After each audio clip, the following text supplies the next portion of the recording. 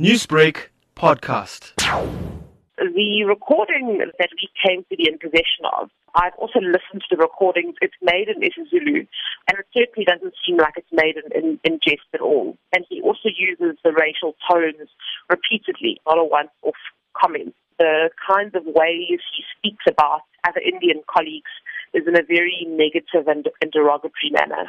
Nicole, have the Democratic Alliance contacted the municipality in terms of finding a way forward with this?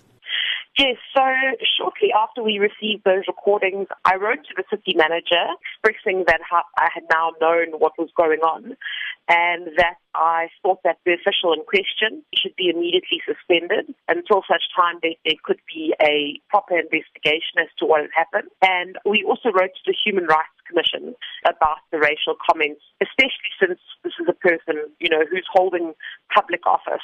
The employee in question who has made this alleged racist rant holds a high-level position within the municipality. How is this affecting the other Indian origin employees?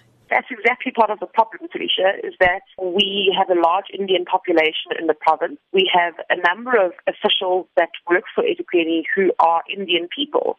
And if they are being treated differently or if they're being, spoken about behind their backs because they're Indian, we don't think that's acceptable. And if those kinds of views aren't challenged and those kinds of views aren't taken to task, the kind of perception that can create and the kind of effect it could have in a workplace could be very damaging. Newsbreak, Lotus FM, powered by SABC News.